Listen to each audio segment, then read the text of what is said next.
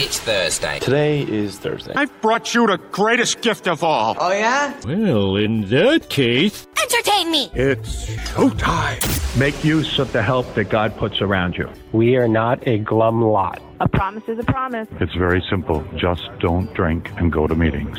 Give time. Easy does it, but do it. Want to have self-esteem? Just do esteemable things. One day at a time. We carry the message, not the alcoholic. Don't quit before the miracle happens. Hey, with an effective characters, three guys sitting around talking about our personal experience in recovery. Hey, I'm Mike. I'm Dennis. I'm James. The opinions are our own. We don't represent any particular organization, institution, or fellowship. Today we'll be sharing our experience with complacency in recovery in episode 45 of the Defective Characters podcast. Let's go.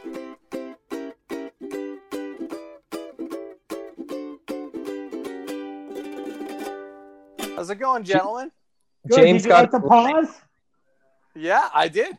I did like the pause because when we're recording, sometimes, and I don't know if you listen back to the old episodes and are like, is James impatient and really just wants to like cut in? It's quite the opposite. We're not at each other's throats. Digitally, it's recording different things at different times since we're not in the same studio. So it's throwing it off. I bet it sounded great. You know? Well, that's wonderful of you to say. Except you got your line wrong, James. You're supposed to say James here, but you said I'm James. I'm James. Yeah, it did screw things up. You know what I think I'm going to do? I'll take one from a former episode and put it in so that way people don't actually get mad. You know? Yeah. Because it happened. So how's everything been the last week? I know yesterday was a big one for you, James. Yeah, I had the kids, two teenage boys, 13 and 16, half the summer. And, in the middle of a pandemic, we did the best we could. Everyone had their own room. So we got to play. We would get together and have family time. And we would play games and have movie nights. And I took them home. I took them home after a month and a half. And the house feels empty. But one of the best, my 13-year-old showed an interest in skateboarding, and I used to be a little skateboard kid. So I took him, and we went to the skateboard shop, socially distancing, of course, with face masks, disclaimer. And we built his very first skateboard, and he's practicing his tricks now. You don't just buy those? Don't you just buy a skateboard and call it a day? You could. Only the noobs do that. Yeah. I had no idea. We custom fit the. We just picked out. So do you cut a tree down and then you shave down a board out of a tree? No, you do all that stuff? The boards everything's prepackaged. Thank God. Oh, but you pick the trucks and the wheels, and there's differences. The trucks. Yeah, he took it, the axles, if you will. Okay. My son took it one step further because he kept trying to do a trick, and the board would fly out from under him, and he fell twice, and he hurt his poor little tailbone. We do have tailbones. I thought you were going to go into it. No. I stopped myself. Anatomy 101 with James. That's so sweet. Yeah, you caught me. So he looked up on YouTube that there's things called skater trainers. They're like this rubber mesh, like really thick rubber you put on the wheels. So when you do a trick, the board lands and it won't fly from under you. It stays put, and you can take them off. Yeah, so he got skater trainers. We had to drive. Wow, we drove 35 miles there and 35 miles back just to get him because he looked at every. I was like, well, we're not going to go unless the skateboard shop has them. So he took an hour and he found them way on the other side of town. God bless him. Nice. Yeah. So did you cry when you dropped them off? No, my wife did a little bit, and it's funny because they did not fight pretty much the whole time, and when they went home, I got a little text and a video from their mother saying, "What did you do to our children? They're being so good. They're helping me with the groceries. They're not fighting." She sent me a video of them playing together. Like, Did you tell them to do that? Did you No. You didn't put in extra work as far as Well, yeah, they tend to be very negative towards each other. They always call each other ugly or fat or stupid or dumb. And every time I did that, I was like, no, what do we need to say instead? Sorry. And then I was like, what do you replace it with? They're like, something positive. And it'd be like, I like your hair. I like your hair. But every day for a month and a half, like I would have to, just like, no, we don't belittle our brother, we say something kind to each other. And I know they've gone to meetings with you before, right? They both have, or just one? No, just the littler one. Okay. And, yeah. So did they witness the Zoom meetings, the difference in that, since you and your wife are doing that pretty much on a daily basis? Yeah, they did. They saw me on the meetings. I'm on the meeting every morning, and then usually every Friday night. And Dennis got to go on a few bike rides with us. And yeah, we hung out. He knew that my son knew that I didn't go on a bike ride on Friday nights because I had my meeting. There's a meeting I'd go on Friday night. It's like 3.5 hours long. It's pretty incredible. Yeah. Well, that's great. So it sounds like, busy, but the last month, and you've been talking about it, so I would definitely wanted to kind of give people a check-in. Yeah. So when's the next time you're going to see them? Do you know? No, not at this time. The in-laws come back in August. So, I will be quarantining for 2 weeks, social distancing from them until we're all clear. Yeah. And then I think they'll be here for a month. So probably after that. And, school's coming up, so I have no idea. I have no idea what's going on with work yet. Well, you'll see them in Minecraft. Yes. Oh, yeah. We were playing games last night too. It was fun, online. Nice. What's the latest, Dennis? Not much. Not as exciting as James is. I mean, Well, Dennis is going to the meetings in the morning. Tell us about that. Are they wonderful? Yeah. I mean, huh? Are they wonderful? What? Wonderful. They're good. We're practicing the social distancing and the mask and sanitization and all that. I enjoy them because they're smaller now. Like where before we would have anywhere between like 30 and 70 people regularly. Now we average about 8 to like 10. The highest we had was like 15. So I like them because they're more intimate, to where we everyone kind of gets a chance to share, and we kind of go deeper sometimes because everyone's sharing. Where a lot of meetings you'll just get the same people sharing all the time and kind of just regurgitating their shares that they do. Where here we get to listen to some people who don't share as often, like myself, and other people. But so I enjoy them. I think they're I don't know. I like I feel more comfortable personally in the smaller groups. It's like talking one-on-one versus talking to a crowd. Yeah. There was a meeting that I didn't go to all the time, but there is a pocket where it becomes too big and too small. And there was one meeting that it was a bunch of veterans of different. It's funny. For no other reason than I think they just bonded and wanted to start a meeting. Guys that were in their 80s and one guy that was into his 90s that had a bunch of years of sobriety that had a meeting, and there was just 5 of them. And at the end of the meeting, another meeting, they said, hey, this meeting over on Middle Street really could use some help.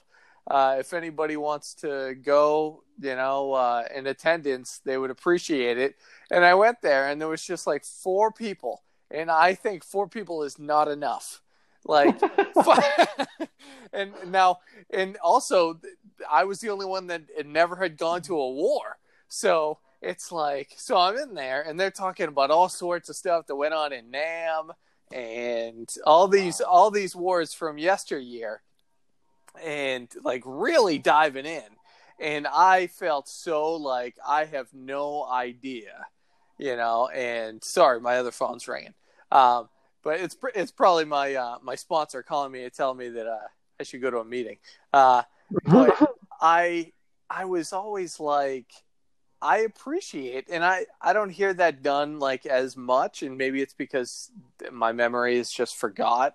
But if there are other meetings that I know in our home group, it's done, but not in all home groups are other meetings shouted out like, hey, this is going on if you're looking for this. And I think that's worthwhile. Like if you're listening and you want more people to go to your meeting, definitely say it, Yeah, that reminds me of like here in Celebration, we have the morning meetings and the night meetings, but there's always this one-off meeting that happened on Thursdays. And when I first started coming around, I would go to it because I went to all of them.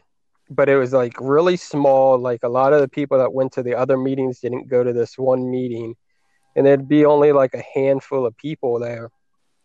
And, it's a big book study. And, at first I was like, I don't really like this meeting. I don't really feel like going. And then my sponsor told me that, we go to this meeting, not for us. We go so that there's someone here if they need it. So if a newcomer comes in or a visitor or anything like that. And then now, like that meeting, that caused me to keep going, But now that meeting is actually big. We get like 20, 30 people. Even now, it's open now with social distancing and mask and all of that, but we actually do it now on Tuesdays and Wednesdays, and it's like we average about 15 people, sometimes 20, so it kind of, and I'm like actually the treasurer of that group. I got conned into an election, but besides that, so it's kind of like you said, like you get small groups or whatever. And if you don't really like that meeting, then bring something to that meeting. And then eventually it gives it life and it becomes bigger or whatever, Yeah, for sure. How's everything? Have you heard anything from either one of your works as far as a back to work date, or like just how you're feeling? Because I'll jump in there. I bartend at a restaurant, and I'm still right now getting unemployment. So, as long as I can keep getting that and not work is a blessing. I think it makes everybody safer really right now. Oh yeah. And I told them, I've had, the main manager call me, text me twice, like, we were just getting a feel of when you want to go back to work. And at first I said middle of July, because that's when I was bringing my kids back. Yeah. And then they text again, and I was like, I'm really just trying to stay away as long as I can. Yeah. And they said, oh, no worries. There was no fight or like we need you or anything like that. And I'm still in the system, so I can look on the schedule, and there's really at any one time there's usually like 5 or 6 people on during the night, whereas before it would have been 17 people. So wow. they really don't need me, and I just don't. I'm fine. This is a very long vacation. I haven't taken a vacation like this since I was in high school because I didn't work. Yeah. For me, I think I've mentioned it before. Like I went back to work for a few days when things started opening back up. But then I started having like anxiety and like almost having panic attacks like at work or whatever. So, my kind boss, allowed me to get off the schedule or whatever. So I'm just playing it like by ear or, just taking it day by day of like, there is a pandemic going on. So I'm waiting until like things get back under control and stuff like that. I don't feel comfortable in that environment. What does uncontrol even look like to you? I think it's different for everybody. Like how? Well, to me, it's more of like the spread of infection and the pandemics comes down. Right now we're in Florida, so Florida is one of the states that like opened up too early, and now we're spiking. It's uncontrollable. Like the pandemic at this point in Florida is worse than it was at the beginning when we shut down. So there's like no mandates and stuff like that. Did they say it was worse than New York City was when New York City was terrible a couple months ago? It is at this moment, yeah. Like we're posting, like just yesterday we post record new cases, like 60,000 something new cases just in one day. The other day we posted 100 and something deaths just in one day, which is a record. I mean, it's not good. So it's for me to protect me and my loved ones. I just got to be cautious. I got to take the steps that are necessary beyond what the government tells me I need to do, So it's wearing masks, it's social distancing, it's being cautious, Mm-hmm. Yeah. I get anxiety. I don't get the anxiety. I get more angry. But that's just when I'm like around people who are just blatantly being, not caring, Does it because I'm getting a lot of people like with my job, and my job's it's gone through so many like ups and downs and waves since I'm in broadcasting and radio. I started in early April of being quarantined at home, and pretty much for 2 months was either doing my show just from home in my closet or going in a couple days a week. And then I went back for a month. And then somebody 2 weeks or 2.5 weeks ago at this point was tested positive of COVID-19 because they like it honestly, it made me angry because they got because they needed to, which I understand. They got a part-time job at the new Blake Shelton bar as the hostess, and people were walking in there with no face masks on because of where it was located. It wasn't mandatory.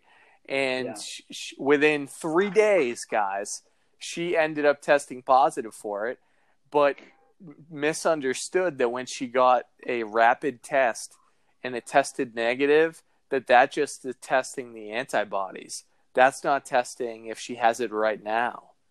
Yeah. So she went back into work for 2 days, and that's when she got the test back that it was positive, and it had to take every ounce of my program to make sure that I didn't actually send her a nasty text.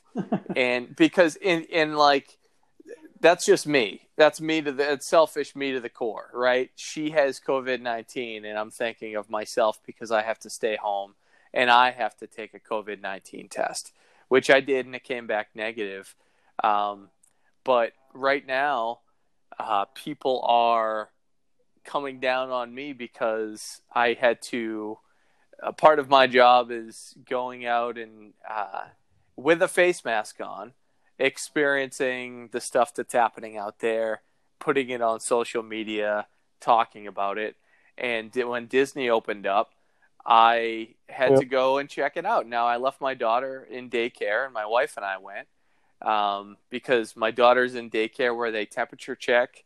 And if you have a child that's in daycare or have gone through it in the past, it is a always thing that the kids are always sick. You don't go through more than a week without somebody having a runny nose, and my daughter always did, and she has not. In the last 2 months since she's been back at daycare, she has not even had a runny nose. So they're taking it serious there, and I'm only safe going places that they take it serious. So I wanted to see what Disney did, and it was above and beyond, where they have workers that are just standing around with the shields on and the face masks telling people if they're too close to another person. and telling them to move aside, distancing in every ride. And if you guys have any questions, feel free to jump in since I'm I do. I have tons of questions. Like how do they handle the lines, like the cues? I'll send you a YouTube video. Yeah. You can actually you can send him my YouTube video that I put out. You got one? Yeah, I did a 30-minute video. Nice. Where on the YouTubes can we find that video? You can find it, and again, it's anonymity, but I will put it out there because you guys are a part of my family that I love. Slater Did What on YouTube. I have a video. Just search Disney pandemic. Both those will come up. But it was very unique in that on the ground they have the 6-foot markers all the way, and they're only letting in 30% capacity. So if it goes past where they have markers, and honestly, even for the rides that are crazy long lines anyway, they will tell you to come back at a certain time, like the fast passes. But what that does is that lets you jump in to where you would be if that line was actually still going. So the virtual lines that they're having in the parks are helping, but I will be honest, there's people right now, and I think it's primarily what I've seen in Florida, the anti-mask wearing people that are saying it's anti-American and everybody's allowed their opinion, whatever it is. This is not political, but I will say what that's doing is that's keeping the amount of people going into the parks down, because then those people aren't wanting to go. Also, the people that don't feel safe right now are not going. And tourists are not coming here because no one's coming to Florida. No one's coming to Florida. So right now, if you have an annual pass or you're local and you're thinking of going and you're okay with wearing a face mask, I felt, and who knows, somebody could get COVID-19 by going into a park, but I felt really safe. All they can do is make you feel safe and do their best. Well, there's always a risk anytime you're around people, but there's take the precautions you can take. There's no fireworks. There's no meet and greets in person, but they're doing cool things where, when you walk into Magic Kingdom, they have the area where the train picks people up. Like you walk through into Main Street USA, and right behind you, they have stairs to go up to the second floor where you take the train. And up there on the second floor, they had all the princesses lined up for like 20 minutes. The princesses and the fairy godmother that you don't usually see all the time unless you do specialty dining there. And you got a chance to take a socially distanced picture with them. They also do mini parades where like Goofy and everything else, like one float at a time will go through. And you can experience different things in different ways that you wouldn't usually, not Shrek, Stitch came out, and Stitch would do a 6-foot distance picture with anybody that wanted to. So they're trying to get back to normal.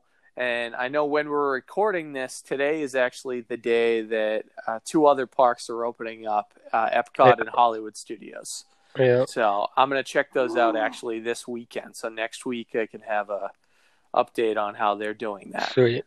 So let me ask you guys, now that we've talked about all of this stuff, have you found like dealing with this and the pandemic and how everything has changed and like kind of getting back to normal, but not really? Like, has it affected your recovery? Have you become more complacent with it?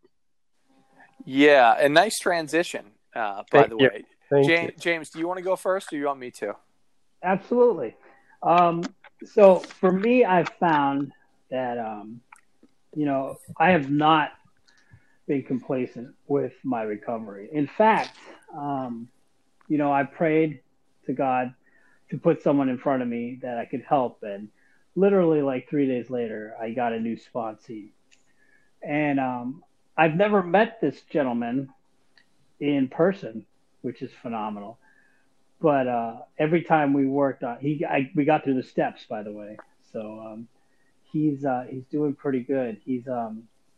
We always FaceTimed each other, and we would read the book together, and so that really helped me a lot. And he was, when I gave him a goal, he would be on it. He got his 4-step done in about 3 weeks, so that was all good. And you guys know about the morning meeting. I am on that 7 days a week, and I do a lot of service for that meeting.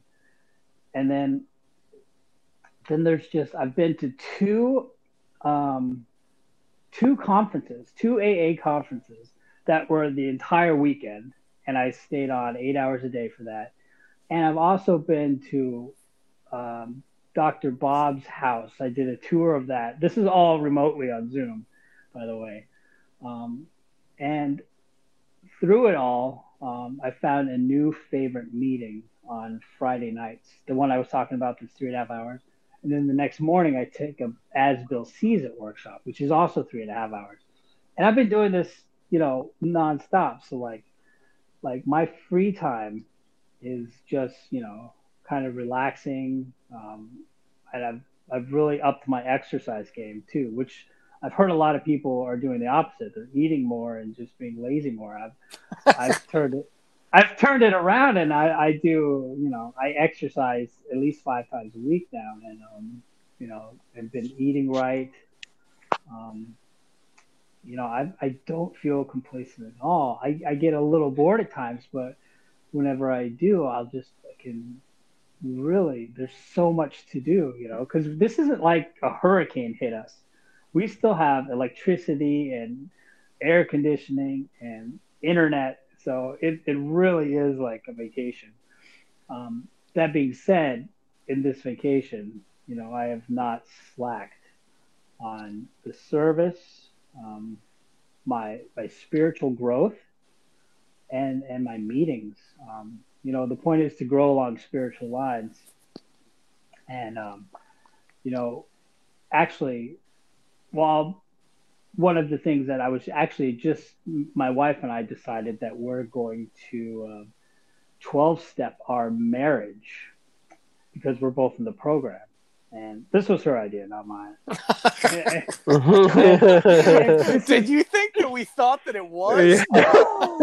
There was just not one person listening that's like, good idea, James. Well, she brought it up yesterday, and I said, the first thing I said was, no, I don't think so. She's like, oh, huh. Well, why not? I was like, it sounds like a lot of work. And, just transparency here. And so I had, we put together this, I started this marriage plan on the YouVersion Bible app. I don't know if you guys have heard of that, but it's the Bible online, but you can start plans, and the plans are scripture-based, but there's a lot of insightful messages as well. So I did a 7-day marriage plan. And it intertwines scripture, because, that's what I want to do, grow along spiritual lines. And you can only do so much in AA. In fact, someone told me that AA is like spiritual kindergarten. If you're just stuck in AA, you really want to branch out and reach for more. Anyways, after she told me that, I said, no, that seems like a lot of work. She's like, well, let's do our marriage plan for today. And we started reading it. And it was talking about what are you doing for your marriage? Are you working at your marriage? And as I was reading that, I was like, oh my gosh, I can't believe this. And then she's like, well, I was like, okay, we'll 12-step our marriage. Literally right after I said, no, it's going to be work, I read, you need to work at your marriage. I was like, okay, God, I got it. It's kind of funny. Yeah, I think it's super important. Anything you want in life, right? You have to work for it. Like you don't get handed anything. And like we're all around the same age, and I'm glad that I don't know what it is. do you guys believe in the whole like, oh, this generation all thinks that way, or at least like the 51% of Generation X thinks this way, 51% of millennials thinks this way? No, not at all. I mean, you got to that's a form of ageism, and you got to think if that's absolutely true, every generation says that about the generation before them and after them. Sure, you know what I'm saying? Yeah, like okay, boomer. You know? But yeah, like humans are humans, you know, and like you can't like you can't put generations into a box. The generations are arbitrary in of themselves, you know. Yeah, and because what are we? Are we all millennials? Technically, yeah. I'm the last.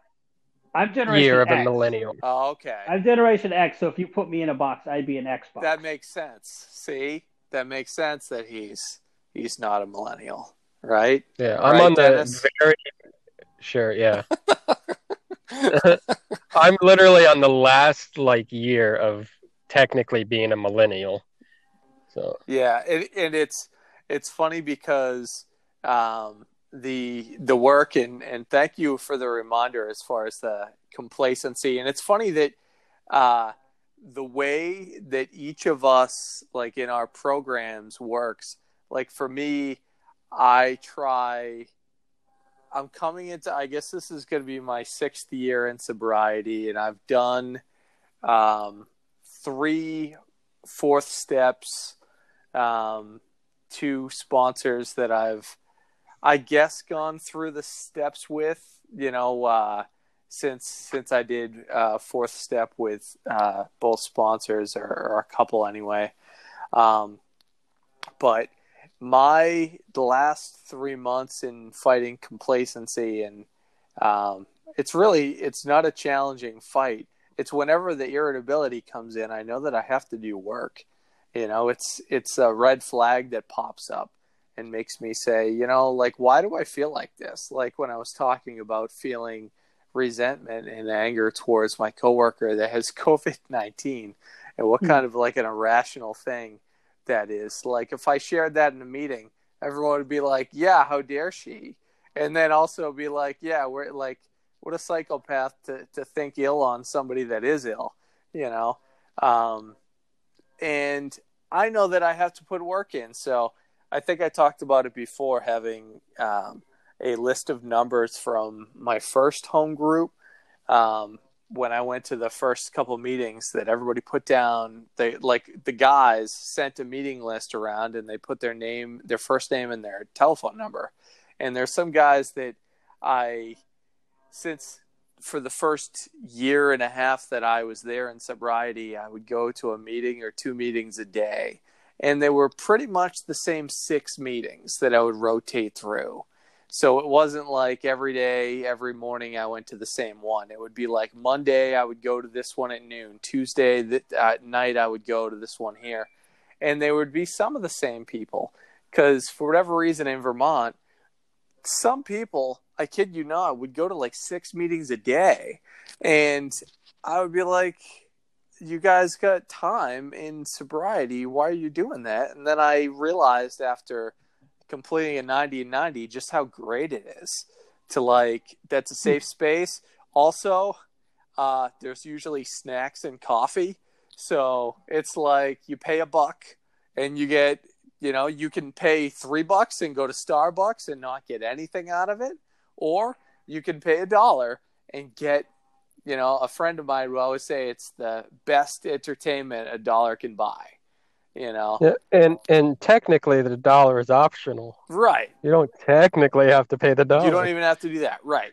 I'm just saying, as far as that goes, those people mean so much to me. So the last couple of months I've been plugging in, and I've actually reconnected some great bonds with some of those guys. And there's one of them that went back out, and I don't want to say I'm his sponsor because he already has a sponsor there, but he asked me different things and leans on me. And when I came into the program, he already had 2 years sobriety, and then he went back out. But it's really great to be able to do that. And there's also somebody from work that I used to work with in Vermont, and also a coworker that I have in Orlando that are, I want to say like on the fence, or maybe like 1 foot and a toe in to the program, and are checking out some Zoom meetings and are doing that. And I'm letting them go on, any question that they have, I'm answering it. And I'm not actually, I'm not promoting it as I am just, they're seeing the good in my life. And when they say, how did this happen?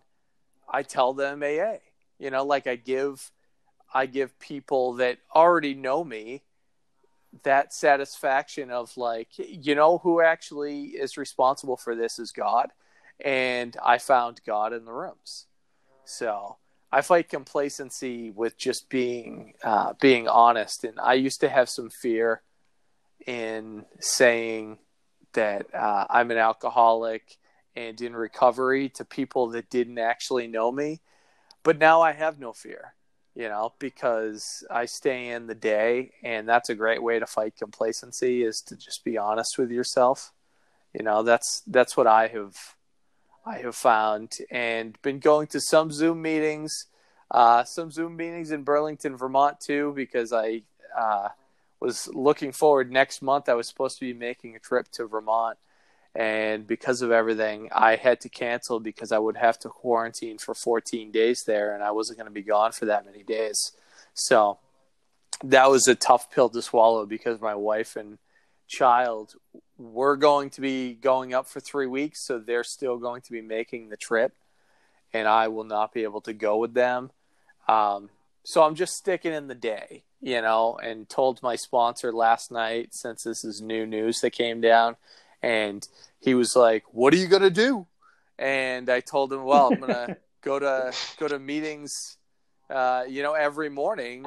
There'll be no reason for me not to. He's like, "I love that. Do that." And then find a hobby, man. Find something. So I'm, I don't know. I might start playing the bass guitar again as well during that time, since I haven't got back into it since I got sober. So I'm fighting complacency with keeping my mind in a healthy space in recovery, and then outside of it to kind of tap into that. So how about you, Dennis? Yeah. Sorry, James. No. I was just going to ask if you said the bass guitar, but do you play video games, or do you just find yourself watching TV? I've been just editing videos and doing a lot of just video projects on my phone. Video games. I'm like, I you know what it is? I'm just terrible at them. And I'm not a competitive person, but I don't think anybody likes doing something they're awful at. And I did it for so long, and I was still so terrible. Like, legitimately, pretty much through college, if you added up all the time from when I was in 10th grade, high school, till when I graduated college, it was like 2 years of my life I spent doing video games, and all my friends still laugh at how just terrible I am. So it's like, or former friends, maybe I should say, now, because I had to cut them out of my life. I couldn't deal with it anymore. It was just too much. So, yeah, but that's that. How about you, Dennis? Who's got the dog? I know, I do. Trying to hush it. I know. So he saw the mailman or something. All right, I'm sorry. Dennis? I play Minecraft. Yeah, but you're good at that. That's the difference. Well, it's subjective. He's all I was early on. I definitely got complacent. Like when things shut down and the meetings stopped and stuff, I pretty much stopped. I was like, okay, I'm not going to meetings. I don't feel like doing the Zoom thing or whatever. And so I didn't for a couple of weeks. And I got mad at James because he wouldn't leave me alone about it. Every day he was sending me texts and shit. And I was like, F you, dude, leave me alone. And then eventually I did go on Zoom and like started doing that for a while, and I kind of realized like the importance of Zoom versus nothing at all. You know, it's not in-person meetings, but it's like it's better than nothing. And you know, throughout this whole thing, you know, it's easy to become complacent because there's not anything to do. So what do? You know, like you get lazy. You like don't do anything. You know, I think like I can go about 2 weeks, I think is what it is. If I go 2 weeks without doing anything, like, you know, I'm still doing my like prayers and stuff like that, but like not going to meetings, not interacting with people, then like I definitely notice like a difference. You know, I start to drive myself crazy or get more depressed or like just get poopy, you know, negative and stuff. So luckily, like I, you know, within where I live in Celebration, within like a 2-block radius, I have like, you know, 7 to 10 people that are around. And then like, even like James lives, you know, a couple miles down the road or whatever. So luckily I was like, through this whole thing, I was surrounded by recovery because I'd go on like bike rides with my sponsors and my friends and stuff like that.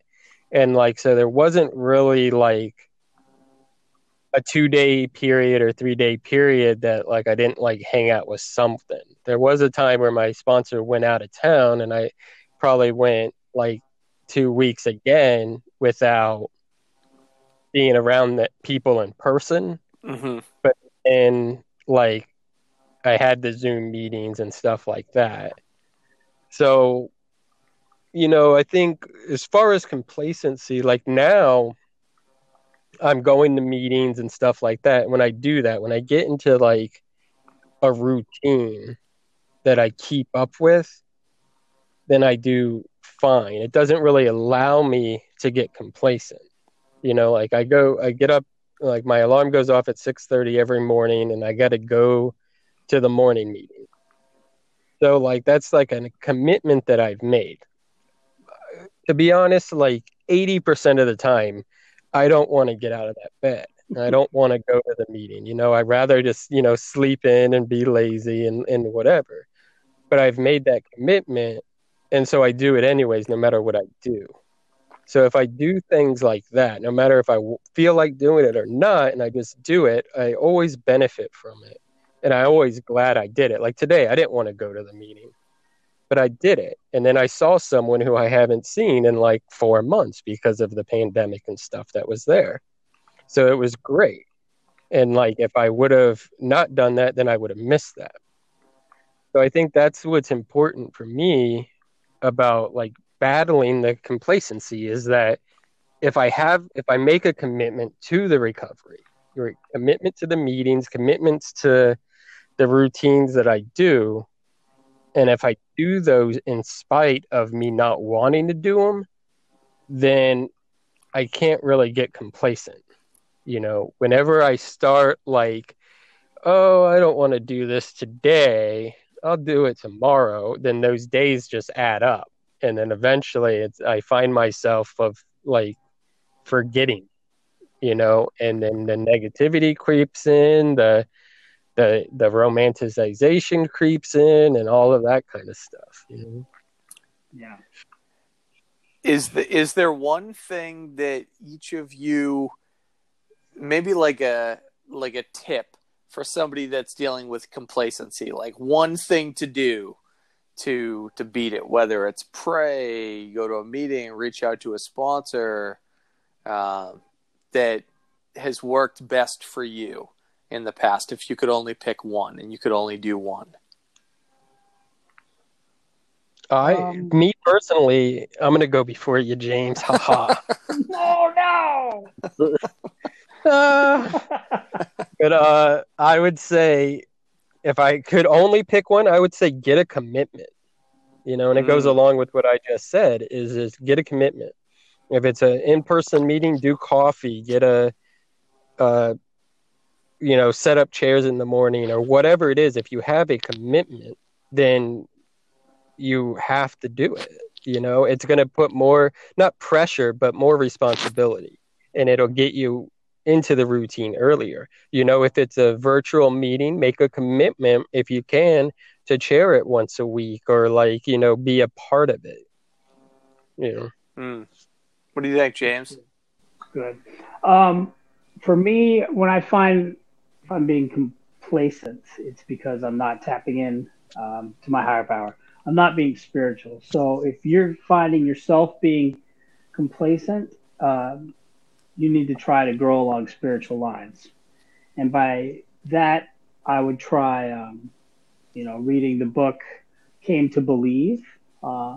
Reading the stories in the back of the book are good because, it's really, I don't know, it's so cool to hear people's stories and then what happened to them and how they changed.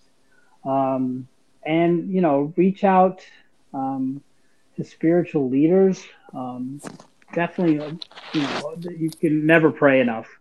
I believe that prayer is such a good thing. And then, a lot of people, they don't tend to meditate. And I would recommend getting a really strong meditation habit formed. Get alone, put together. I always do at least 10 minutes. If I do anything less than 10 minutes, it's just it doesn't work. But, try to do longer too. And that's where you really hear intuitive thoughts from the higher power. Because if you can't quiet your mind to listen to what the next right thing is, it's a lot harder to just go through life on your own steam. So definitely do what you can. Those are a few good examples of what I do. Yeah. That's more than one thing, James. Well, it's all wrapped up. It's all wrapped up in a God umbrella, right? Yeah, go along spiritual lines. Actually, it's just say step 11. There you go. It's step 11. Prayer, meditation, and Dennis, what was your step?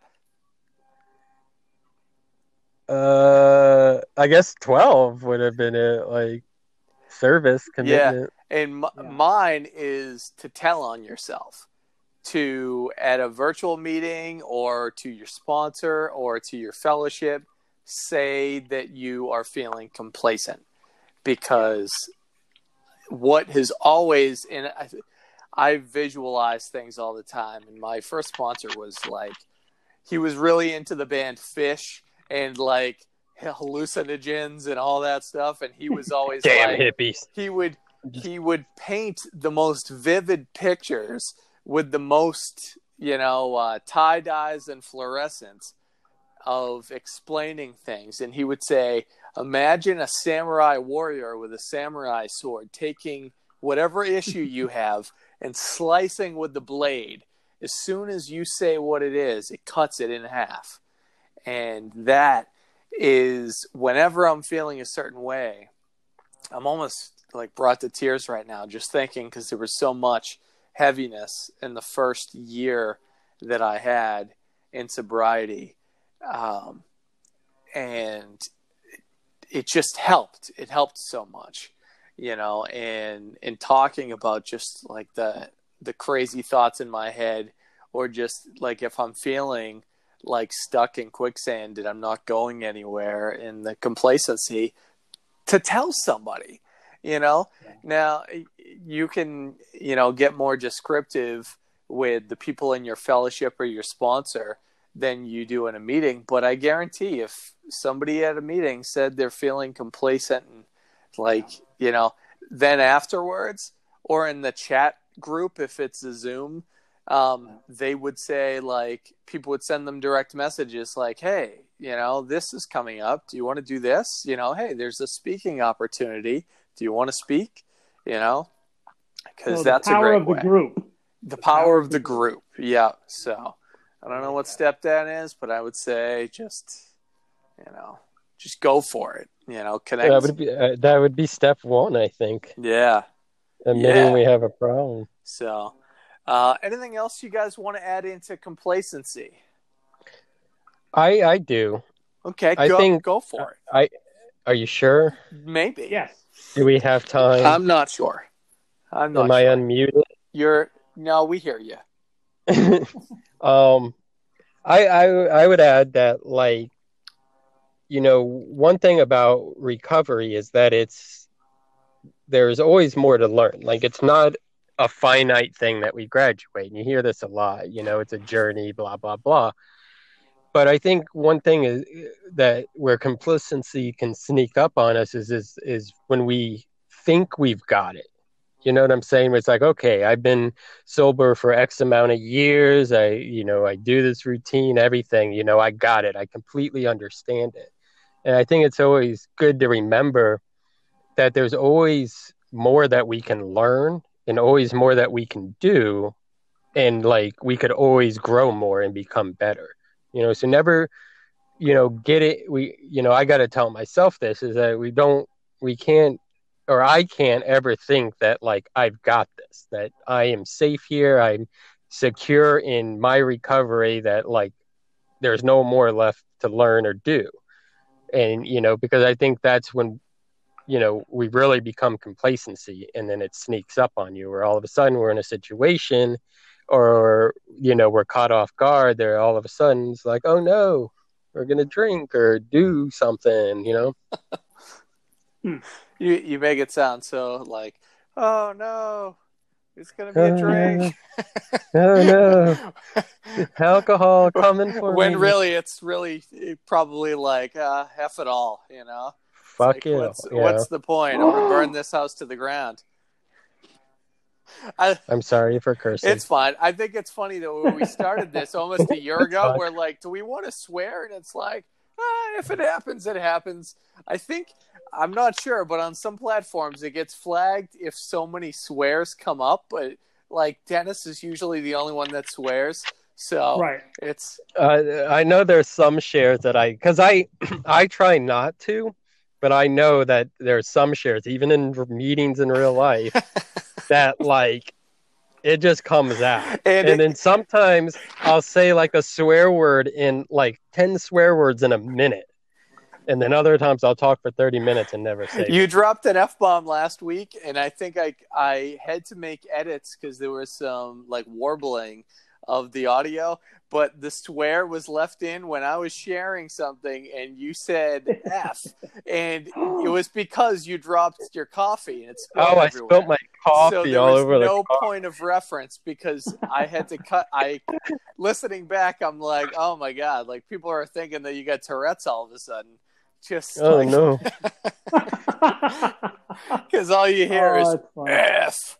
Like really loud, and so I wanted to make sure I put that in if you're listening. The worst is when I'm talking to James's wife, and she does not like cursing at all. But I'll be talking about something, and I'll just throw in like shit or the F-bomb without thinking about it, just casually.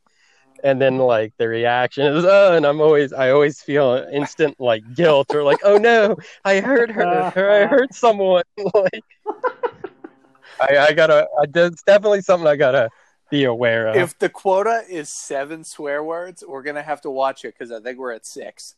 So. And they all came from Dennis. I don't know. I don't understand. There's always more ways I can grow. I like it. That's good. I don't know if I have anything else to add. Do you have anything, James? Just God bless us, everyone. Yeah. See? Oh, Tiny Tim. That should actually take away one of Dennis's swears. So I think yeah, saving us. So well, thank you guys. This is fun, and it's crazy to think that we are almost up to 50 episodes of this thing that we started. We'll be back next week sharing our experience, strength, and hope with you on episode 46 of the Defective Characters podcast. We are defective characters, entirely ready to have all these character defects removed. Remember, the key to freedom is in the steps, and we'll see you next time.